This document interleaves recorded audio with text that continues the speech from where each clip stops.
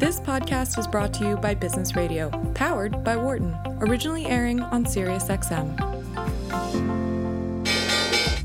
Welcome to our Behind the Markets podcast. I'm your host, Jeremy Schwartz. Alongside Wharton Finance Professor Jeremy Siegel, we tackle the latest market trends every week on Business Radio, powered by the Wharton School, SiriusXM, Channel 132. Our guest consists of experts like the world's leading authority on long-term economic growth, Bob Gordon. We will continue to see jobs created rather than destroyed. Former chair of the Federal Reserve, Janet Yellen. I don't think either of us ever expected that we would live through a financial crisis. Or even the head of the Digital India Foundation, Arvind Gupta. The reason that people are talking about India is massive digitization and financial inclusion that we have done over the last couple of years. Enjoy this week's show. Welcome to Behind the Markets here on Business Radio, powered by the Wharton School. I'm your host, Jeremy Schwartz, Global Head of Research at WisdomTree. My co-host is Wharton Finance Professor Jeremy Siegel, author of Stocks for Long Run and the Future for Investors. Please note, I'm a registered representative of Foresight Fund Services. Professor Siegel is a senior advisor to WisdomTree. Our discussion is not tied to the offer or sale of investment products, and the views of our guests are their own and not those of WisdomTree affiliates. We're going to have a really interesting show today, very, very timely. We had some cybersecurity experts, and we have a report of another large-scale attack, so a very timely conversation with a great panel of experts on that. But Professor Siegel, before we get to them, S&P just a few percent from all-time highs. We got the new budget proposal from Biden. What are you watching going into this long Memorial Day weekend? Yeah, well, Jeremy, actually, the S&P is right now less than 0.5% from its all-time high. So that's how that's how close it is. So we did get some data this morning. I think should be commented on. The PCE deflator is what the Fed watches. But the fact is that once we get the CPI and the PPI, Producer Price Index, and the consumer, we know 90%. So it's rarely a surprise. Even then, it was on the firm side of expectations. Particularly caught me, my eye, was actually the trade report, which came into the deficit much lower than expected. Now, the import of that is that means that second quarter GDP is apt to be even stronger than we initially thought. One of my favorite forecasters, IHS, has now raised their second quarter estimate of GDP growth all the way to 12%.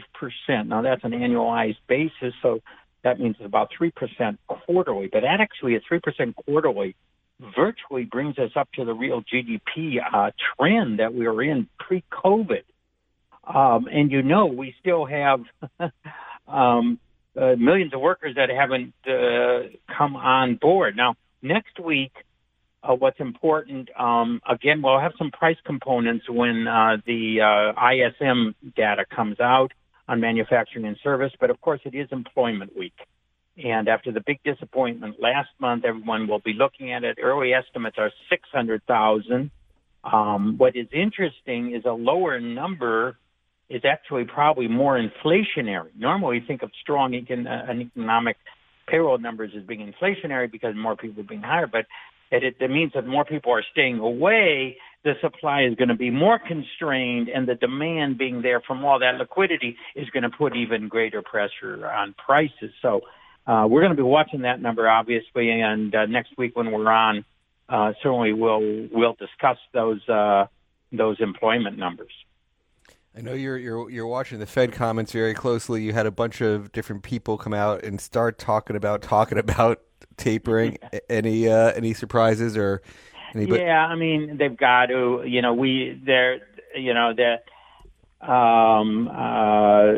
By the way, let me just mention that the core year-on-year number that came out this morning. Let me actually just give you that exact number that I had. Year-over-year core deflator 3.1% is the highest in nearly 30 years.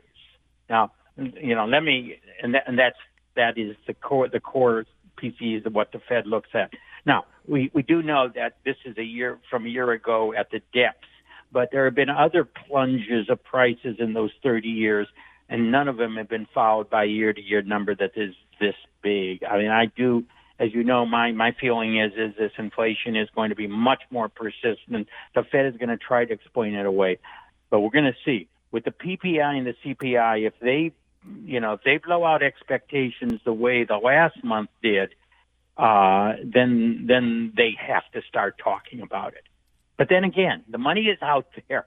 They're just talking about putting it less in at a lower rate. I mean, my feeling is all that money in liquidity, as I've said many times, is eventually going to produce a price level that's nearly 20% higher in several years than what we have right now. And wage front inflation is going to be extremely high, as well as price inflation. They'll move together in a very strong economy with big productivity growth. Any other things you're watching as you think about the second half of the year?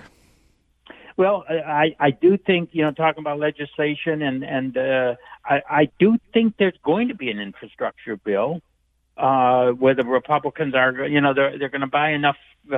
Republicans want money in their districts too, in their state, for bridges and roads and all that. So I think there'll be no tax increase. The tax will be later this year with a reconciliation and some of the infrastructure Republicans don't want.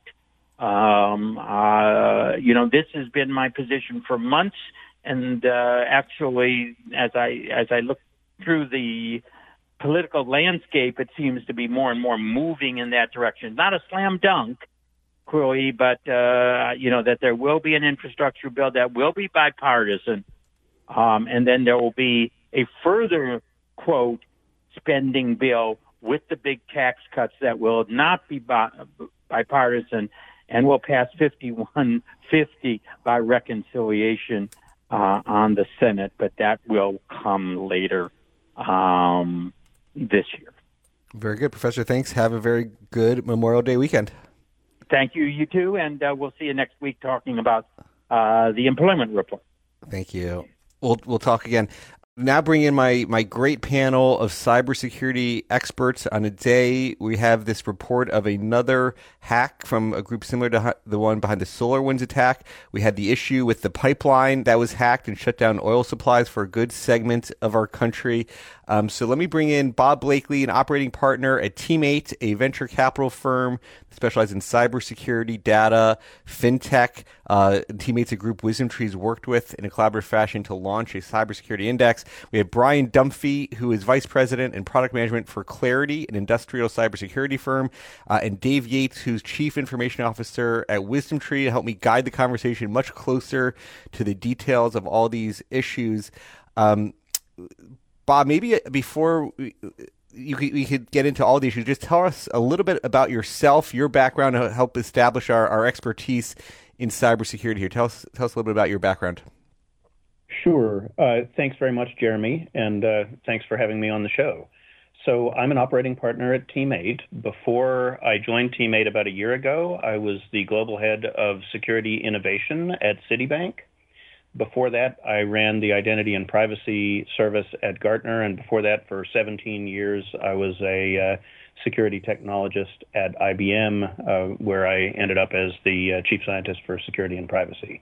So I've been in the security business in various different capacities for quite a while. Very good. Thank you. Brian, what about yourself at Clarity? Tell us a little bit about what Clarity does as industrial cybersecurity experts. Yeah, absolutely. So Clarity is all about building security products to help companies with industrial control systems to ultimately have the visibility to protect them. And so we're in the business of keeping them safe, protecting them from advanced threats, and helping ultimately keep the gas on for all of us as consumers. Now, Dave, you look at a lot of our technology issues. I know we were just talking about what was happening today. Before we get into the much longer conversation on the Colonial Pipeline, what you want to talk about the current events today? What's happening? Yeah, so the interesting thing today was that Microsoft reported another attack by what they're saying is the same group that launched the SolarWinds attack earlier this year, a group called Nobelium, which I think is a Russian state group. And the interesting thing, at least for me, is that they seem to be attacking using companies' own technology partners to actually infiltrate and attack the firm. So in the SolarWinds case, as listeners may have heard, they use SolarWinds software, which is used to monitor systems for government organizations. Lots of companies use it. And they actually injected the malware into the software and then got it distributed to all those companies and organizations. In this case, it looks like the same group has taken over an email marketing account used by USAID, obviously a trusted NGO and a government organization, and then sent emails from that account to a whole bunch of other orgs, which then are more likely to trust that email coming from someone that they know.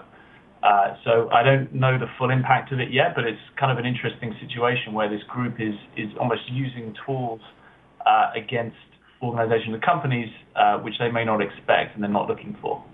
Companies not looking for. Bob, we're going to focus mostly on Colonial, but do you want to add anything on top of this conversation here before we turn to the Colonial situation? I don't really have a lot to add. I mean, I think it's entirely to be expected that there would have been follow-ons to the SolarWinds attacks. The adversaries are smart, but they're also lazy. They don't do work that they need to do. So once they find a successful attack vector, they tend to reuse it until effective countermeasures are put in place. So I think everyone should have been and was expecting, more of these sort of supply chain style attacks to emerge, and to emerge specifically from this group, which has obviously had an experience of success. Brian, so let's turn to you. Maybe as somebody close to these industrial firms, maybe can you describe to us what happened in as simple terms as possible with the Colonial Pipeline and that ransomware and how they got breached? Yeah, of course. So Colonial Pipeline, East Coast, largest gasoline, diesel, natural gas distributor. They're targeted by a threat actor referred to as DarkSide. So DarkSide is a cybercrime gang operating out of Russia. This gang was able to gain access to their IT environment and effectively installed ransomware. So ransomware is basically malicious software that's being installed on their systems and ultimately encrypts everything. It locks them out of their systems and basically says, pay us to unlock it. One of the Colonial employees came in one morning and their screen had a ransom note with you've been locked, pay X Bitcoin to unlock it. Now, in this specific case, the industrial systems, the actual control systems that control the pipeline did not appear to be breached. Now, Colonial took the control systems responsible for the pipeline offline because they're trying to contain the breach. They're trying to keep the attacker from moving from their IT systems to their control systems. And that shutdown of the pipeline ultimately resulted in the fuel distribution that we all experienced. So, look, I live in Virginia. I saw these impacts firsthand, long lines at the gas station. I found myself searching for gas. So it was a direct impact to many people on the East Coast. We don't know exactly how DarkSide got initial access to their network, though a really common way to do that is through a phishing attack. And so a phishing attack is more of an email that gets sent to you. It tricks you into clicking on a link, which could compromise your system. And ultimately, it takes one system for one employee to click on that link for that attacker group to gain access. Sort of springboarding back to the USAID conversation earlier.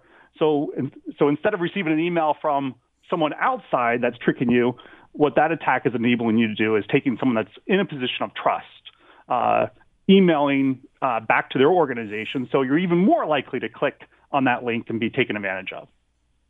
Now, there's a lot of issues with this ransomware. Do you pay the Bitcoin? It's a whole set of threads. But Bob, anything you think they could have done? What they did right? What they could have done more effective? So we don't know actually a great deal about what they did because they haven't described publicly the details of their response.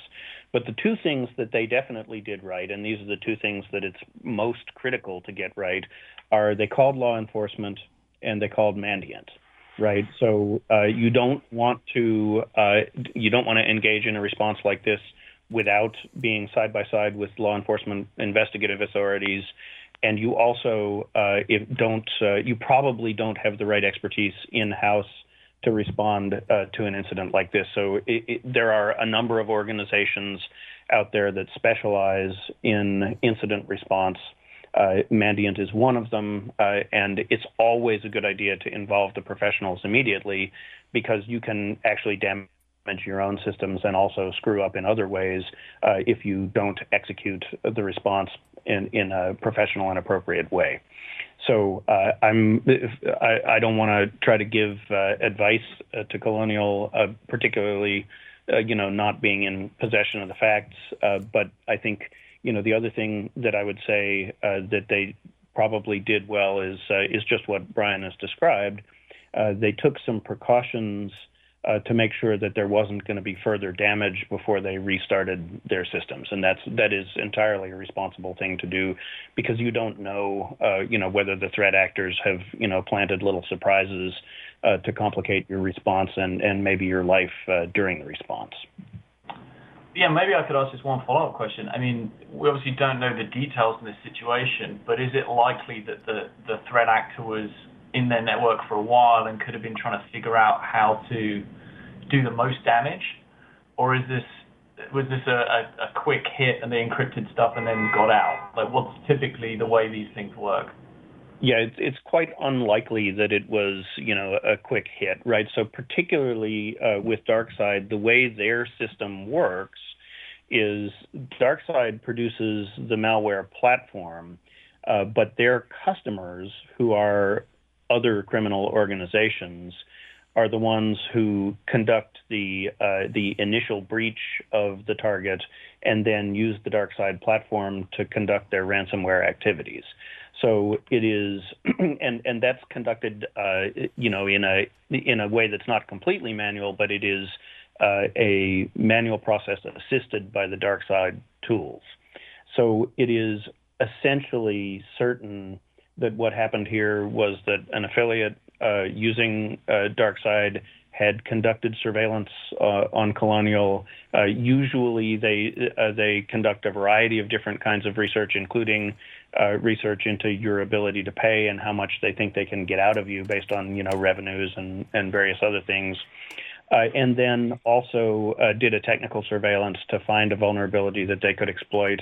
And probably after the initial exploitation, they prepared for a while to make sure that when the attack was executed, it did as much damage as possible to increase the probability that the victim would pay. So it's very likely that the initial breach was, significantly before the ransom demand was delivered, and that the adversary was in the network for a while. And that's one of the things that Colonial staff and that Mandiant will still be investigating now to find out, when it started, what exactly was compromised, whether it is now completely cleaned up, and so on. No, that's a great point. The other thing that seems interesting to me, and I'm not sure it was true in this case, was the rise of, I think it's called double extortion ransomware. So they'll take a copy of the files once they're in the network, and to your point, Bob, they might have been there for a while before, so they have time to copy everything out. Then they encrypt it, and then they basically say, pay us the Bitcoin, or you can't decrypt your files, or we'll expose your files online so everyone can see them. Are you seeing that as is that more and more of a threat these days? I don't know if that was the case for Colonial, but it sounds to me almost more devastating, especially when I think in a wisdom tree context. We wouldn't want our files out there, even if we had backups that were encrypted. Yeah, I think this sort of started, or at least came into the public consciousness during the Sony Pictures Entertainment case, right? When the North Korean threat actor not only locked up a bunch of the Sony IT systems, but also released a bunch of internal emails, which were quite embarrassing, and then also actually released the video files of some unreleased movies in order to damage Sony's business. So I think if you're a smart adversary, you're watching that and you're thinking, okay, there's a profit opportunity in this, and it has indeed become more prevalent over the last couple of years. The two different vectors, right? Get your systems back and keep your secrets secret. So that is very much the trend. Let me reintroduce our panel here. We've got Bob Blakely, who's a operating partner at Teammate, venture capital firm focused on cybersecurity. Brian Dunphy, who's vice president of product management at Clarity, an industrial cybersecurity firm. Dave Yates, CIO at WisdomTree. Brian, let me come back to you. When you think about this from your client's perspective, what's you get this ransomware, you got to pay to get your things. Do people worry that if they pay, they still may not get their systems unlocked? How do you think about navigating these situations with these unknown criminals? Well, that payment question is a very controversial question in the industry. In this particular case, the CEO did, it's been publicly stated that they did disclose that they paid the $4.4 million to the attacker within the first day, reportedly in coordination and collaboration with law enforcement. A lot of people second guess that, and the rationale is the more you pay, the more you're encouraging future ransoms, and you're also inspiring others to take up arms in this ransomware attack pattern. Look, the reality is that it is super easy to say that other businesses shouldn't pay. It's a much harder decision when your business is on the line. The fact that much of the East Coast is depending on the fuel from your business makes those stakes even higher. Look, the reality is that the disruption would have been much longer, much larger impact if they had chosen not to pay. And so, look, it's a very hard decision. It's very case by case. We don't know all the facts, as Bob suggested. We don't know how good of backups they had. We don't know what systems were actually impacted, what information was or had been taken offline for extortion. So a lot of factors there, but it's easy to second guess it. But I think we can go in knowing that the impact would have been a much longer impact if they had not paid. I want to ask Dave on the Bitcoin element. You focus a little bit on technology issues, and there's this narrative that Bitcoin is the way people are being requested. And then there's some commentary like, is it really for the criminals? Is it really the way that they can't be tracked, or is Bitcoin easily trackable? And Bob obviously has some background at Citi. Maybe you could comment on this issue too. But do you think Bitcoin's facilitating more of this? It would have happened anyways, and the people would just find out how to make the payments in an unmarked bag with dollar bills instead of Bitcoin? Well, I think Bitcoin obviously makes it easier remotely to do this, and I think initially when Bitcoin was first launched, people thought it was untraceable and it's very hard to find out where the money's going to and from. Firms these days are getting into a lot more sophisticated analytics of the on-chain transactions. So being able to find and decipher where Bitcoin and value is going to and from is a lot easier now than it was before, and it's definitely not anonymous. There are other coins. I think Monero is maybe one where it's more anonymous. So the IDs of the users transacting are not shown on the blockchain, and they're kind of obfuscated. Those are probably more likely to rise in popularity with these gangs, I would think, because there's more protections to their identity than there is in Bitcoin. But even so, Bitcoin's still fairly difficult to track. I know, Bob, you would add to that. Well, it's difficult to track quickly. The thing about Bitcoin and all other cryptocurrencies is that all of the transactions take place on a public ledger where everything is retained forever.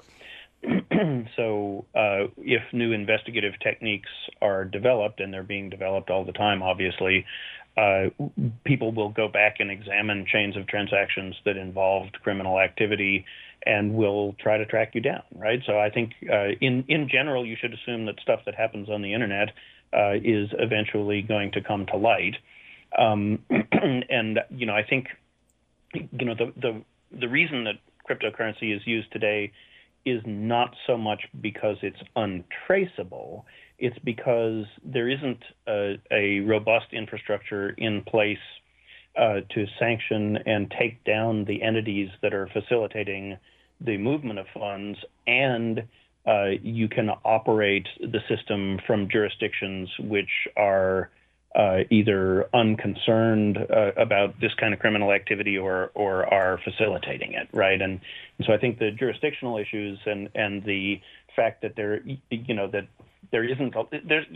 a lot of risk in having your national bank being shut out of the international payments infrastructure, right?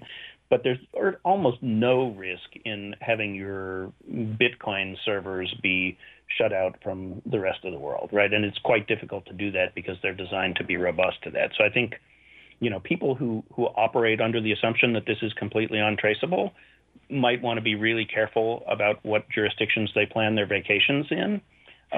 But there are still valid reasons to use cryptocurrencies for this kind of criminal activity.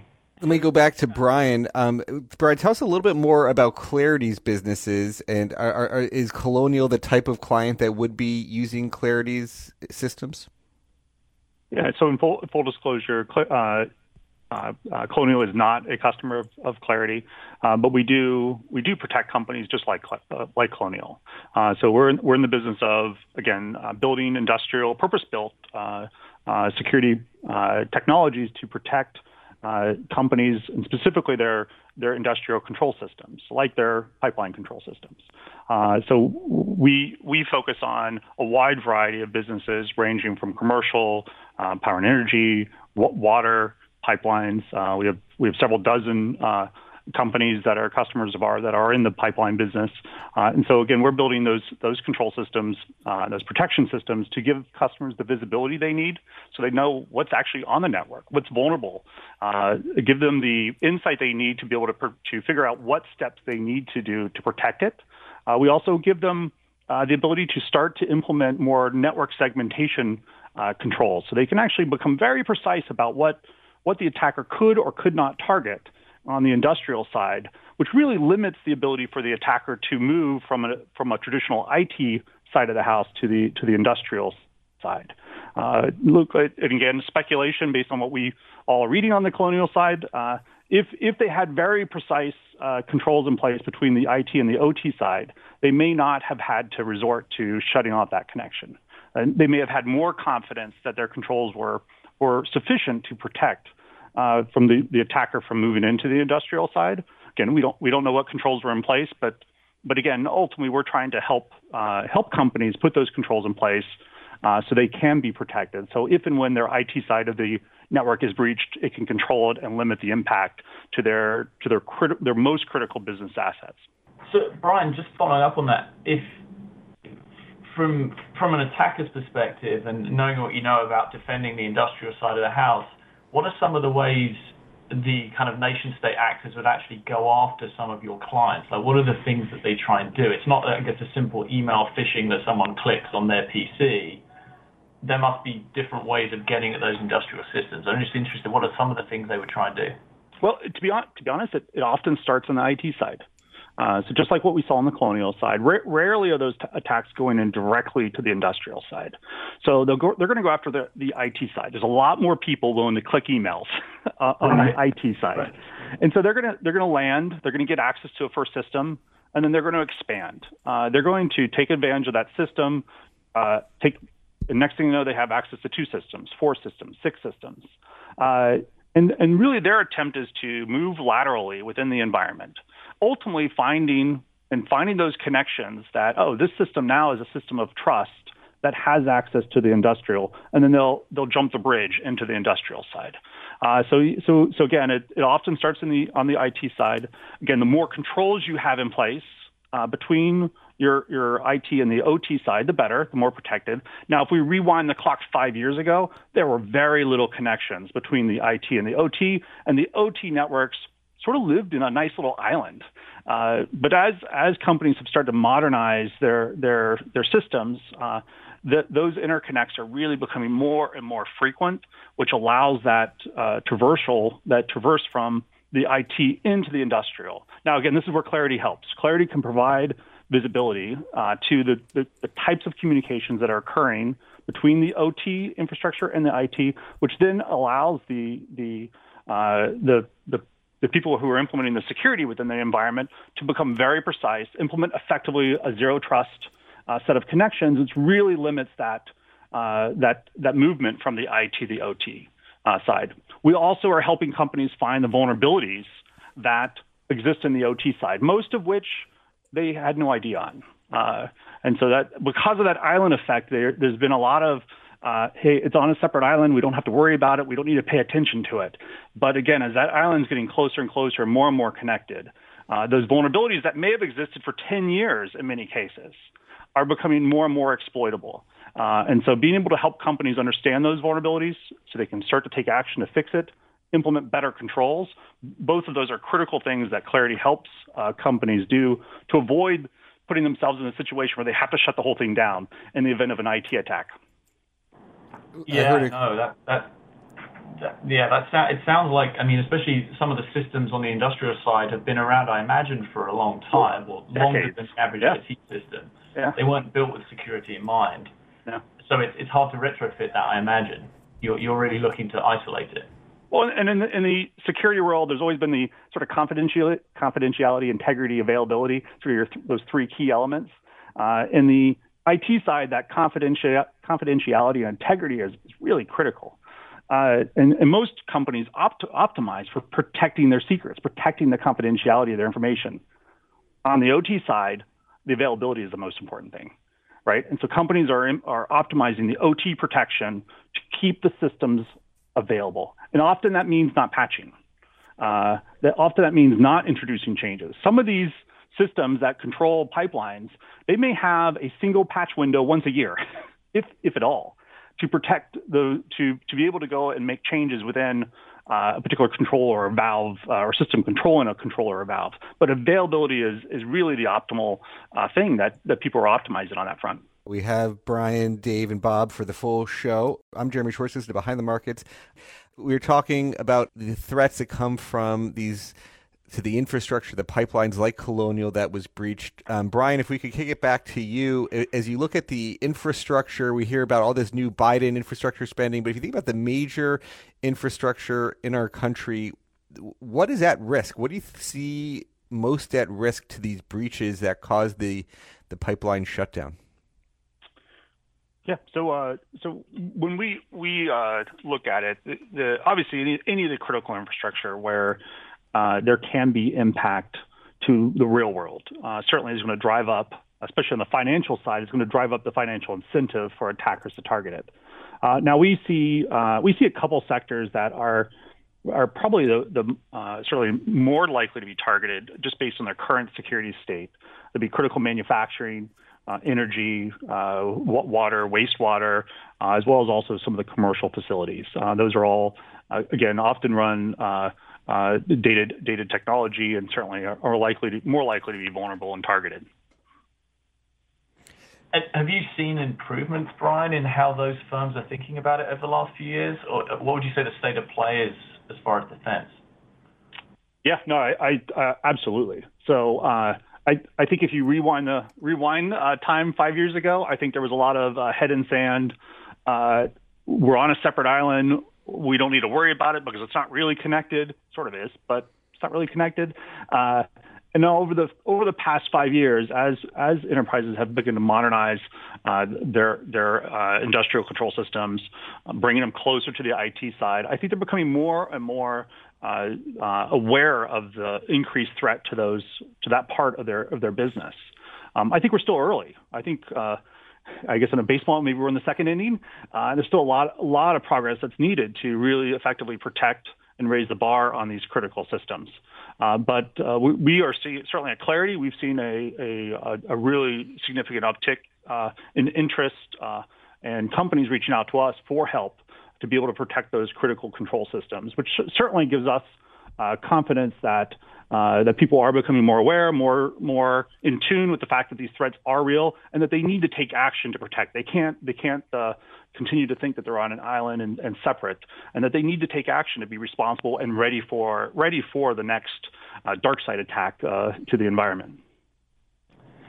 Yeah, no, I was just going to follow up there on the government kind of influence on this. And Bob, you mentioned earlier one of the things they probably did right was they got the FBI involved, law enforcement involved in this attack pretty early.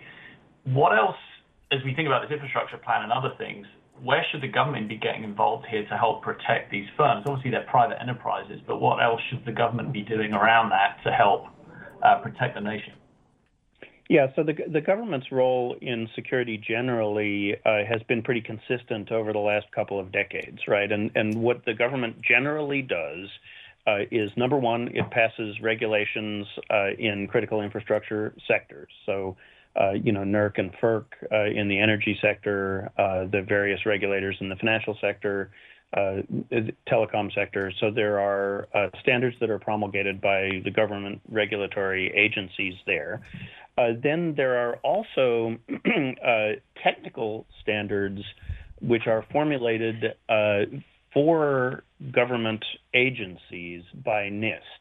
But those regulations tend to be very widely adopted also in the commercial sector. So the government is leading by example by creating these standards and by requiring adherence to the standards in government purchasing.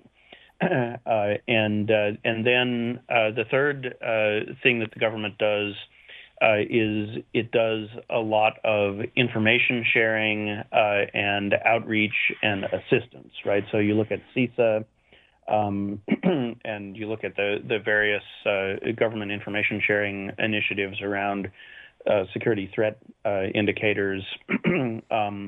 So all of those things are pretty robust at this point, but they're not uniformly strongly adopted in the various critical infrastructure sectors, right? So the defense industrial base, the banking sector, and the telecom sector are pretty advanced in terms of working with government in these areas.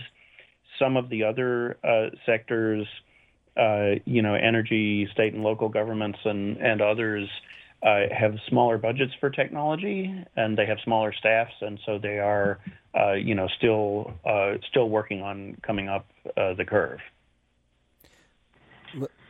Let me ask Bob a question on Team8's perspective. I mean, you guys do a lot of venture capital investing. You also do it working on sort of the public companies as well.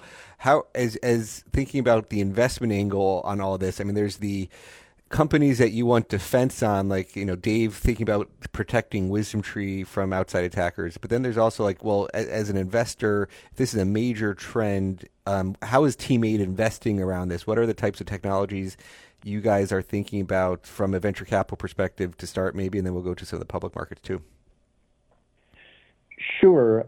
So we actually published a paper late last year, the Team8 Cybersecurity Brief, which described the trends that we are looking at as the security market evolves. And we picked 7 trends. I'll list each of them, and then I'll tell you maybe a little bit about 3 of them that are relevant to the topic we're talking about here today. So we are looking at cloud security. We're looking at security of things, which broadly is operational technology security, the sort of stuff that Clarity works on. We are looking at privacy and digital trust. We are looking at resilience and recovery. We're looking at the emergence of the perimeterless world, the disappearance of the sort of firewall-based, enclave architecture of the enterprise with the increasing adoption of cloud services and SaaS services. We're looking at smarter security, which is the augmentation of human intelligence on the defense side by automated systems. And we're looking at what we call shift left, the incorporation of more and more security controls into the development process of software and technical systems so that by the time they hit the field, they need fewer externally imposed controls. And of those, I would say, in terms of ransomware, the big ones are resilience and recovery, security of things protection, and then smarter security. Because once an attack starts, it moves very, very fast, and the ability of your technical systems to help you digest the information about the attack and respond quickly and accurately to it is increasingly important.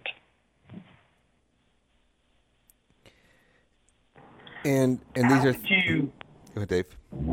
Sorry, Jeremy. I was just going to ask, going back to the dark side example, I'm interested to know, is there anything you could do as a business to deflect unwanted attention there? I mean, it seems like these gangs come up with target lists of companies that probably can pay and then go after them.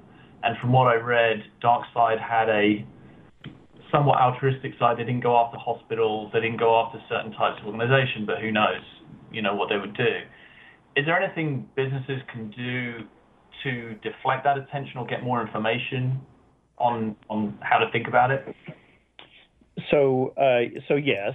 So as you observe, these guys do their homework, right? So if you are a company with weak controls and strong profits, then there's enough information out there that these guys can do their research and find you and decide on that basis whether to make you a target. Certainly, one of our pieces of advice is don't poke the bear, right? You don't want to say anything antagonistic and derogatory to any of these groups.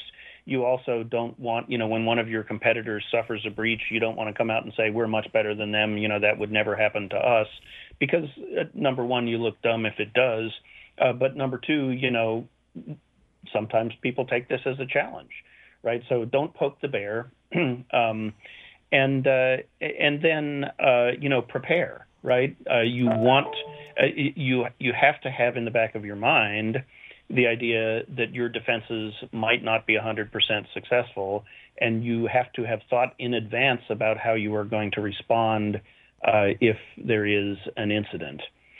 In terms of where to go to learn more about this, I would cite a couple of resources. So CISA has a ransomware guide. CISA, C-I-S-A, is the government agency responsible for responding, among other things, to ransomware. That's excellent. The Institute for Security and Technology, IST, has recently published their ransomware task force report with a set of recommendations on how society and government should respond to this going forward. And then NIST, the National Institute of Standards and Technology, has a set of 3 what they call special publications, SP 1800-11, SP 1800-25, and SP 1800-26, which provide detailed guidance for how to structure a company's systems to have high integrity and be resilient to ransomware. And I think all of those are excellent resources, and they're not commercial propaganda. They're put out by neutral organizations with real expertise. We're talking with Bob Blakely of Team 8, Brian Dunphy of Clarity, and Dave Yates, Chief Information Officer at WisdomTree. Dave, there's this quote that people are like the weakest link of all these situations, that the systems might be in place, but all it takes is clicking on an email. What do you do how are you thinking about training people to prevent these types of breaches internally? How do you think people can get better at preventing their people from becoming targets?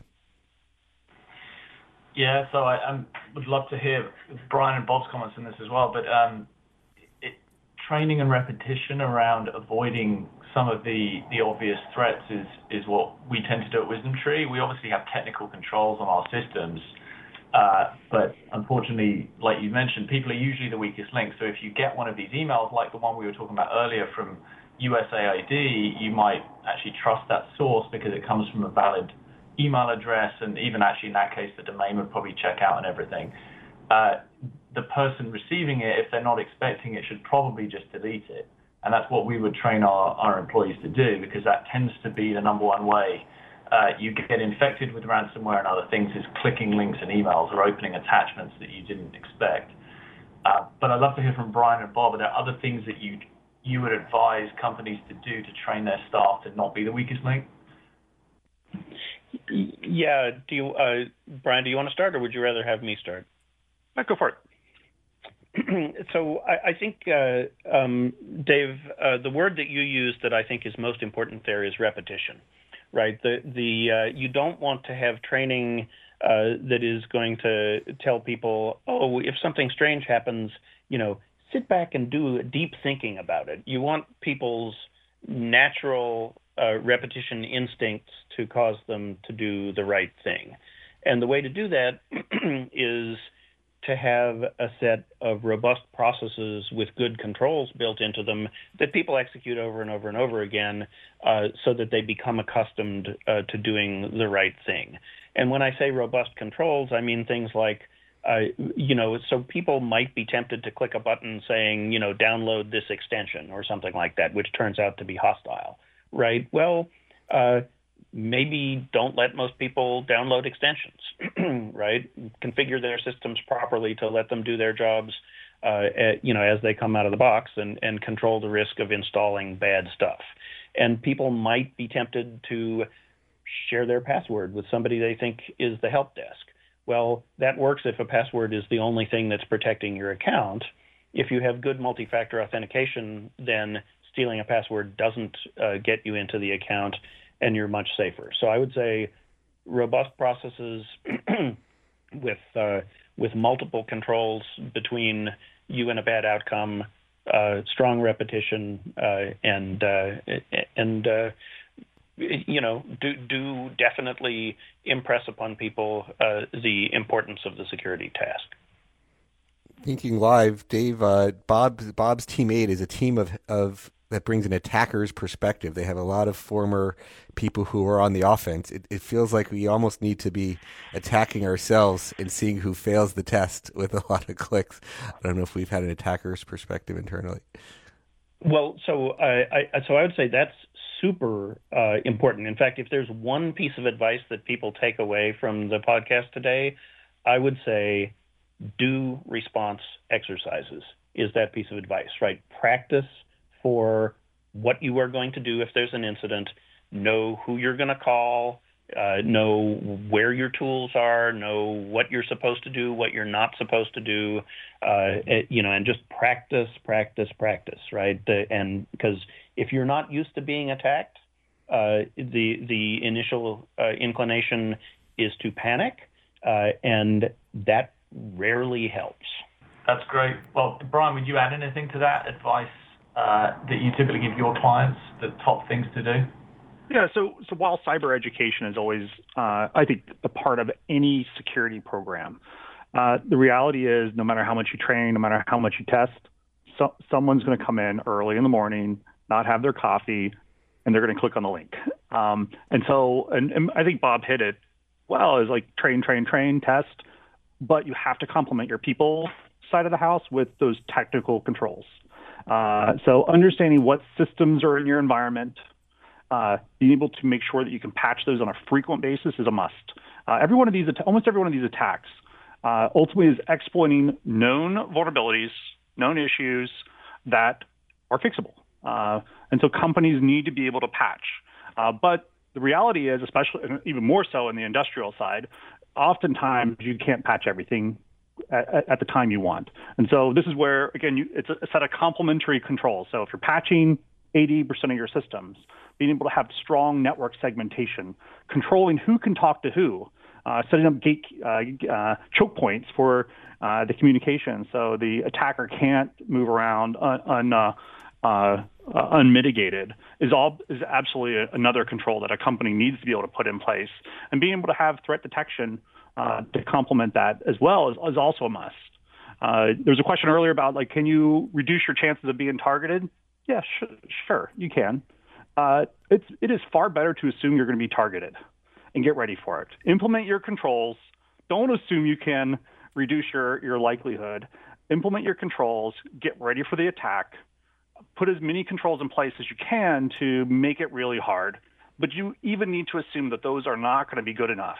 And so that's where having incident response planning, testing, running through those procedures.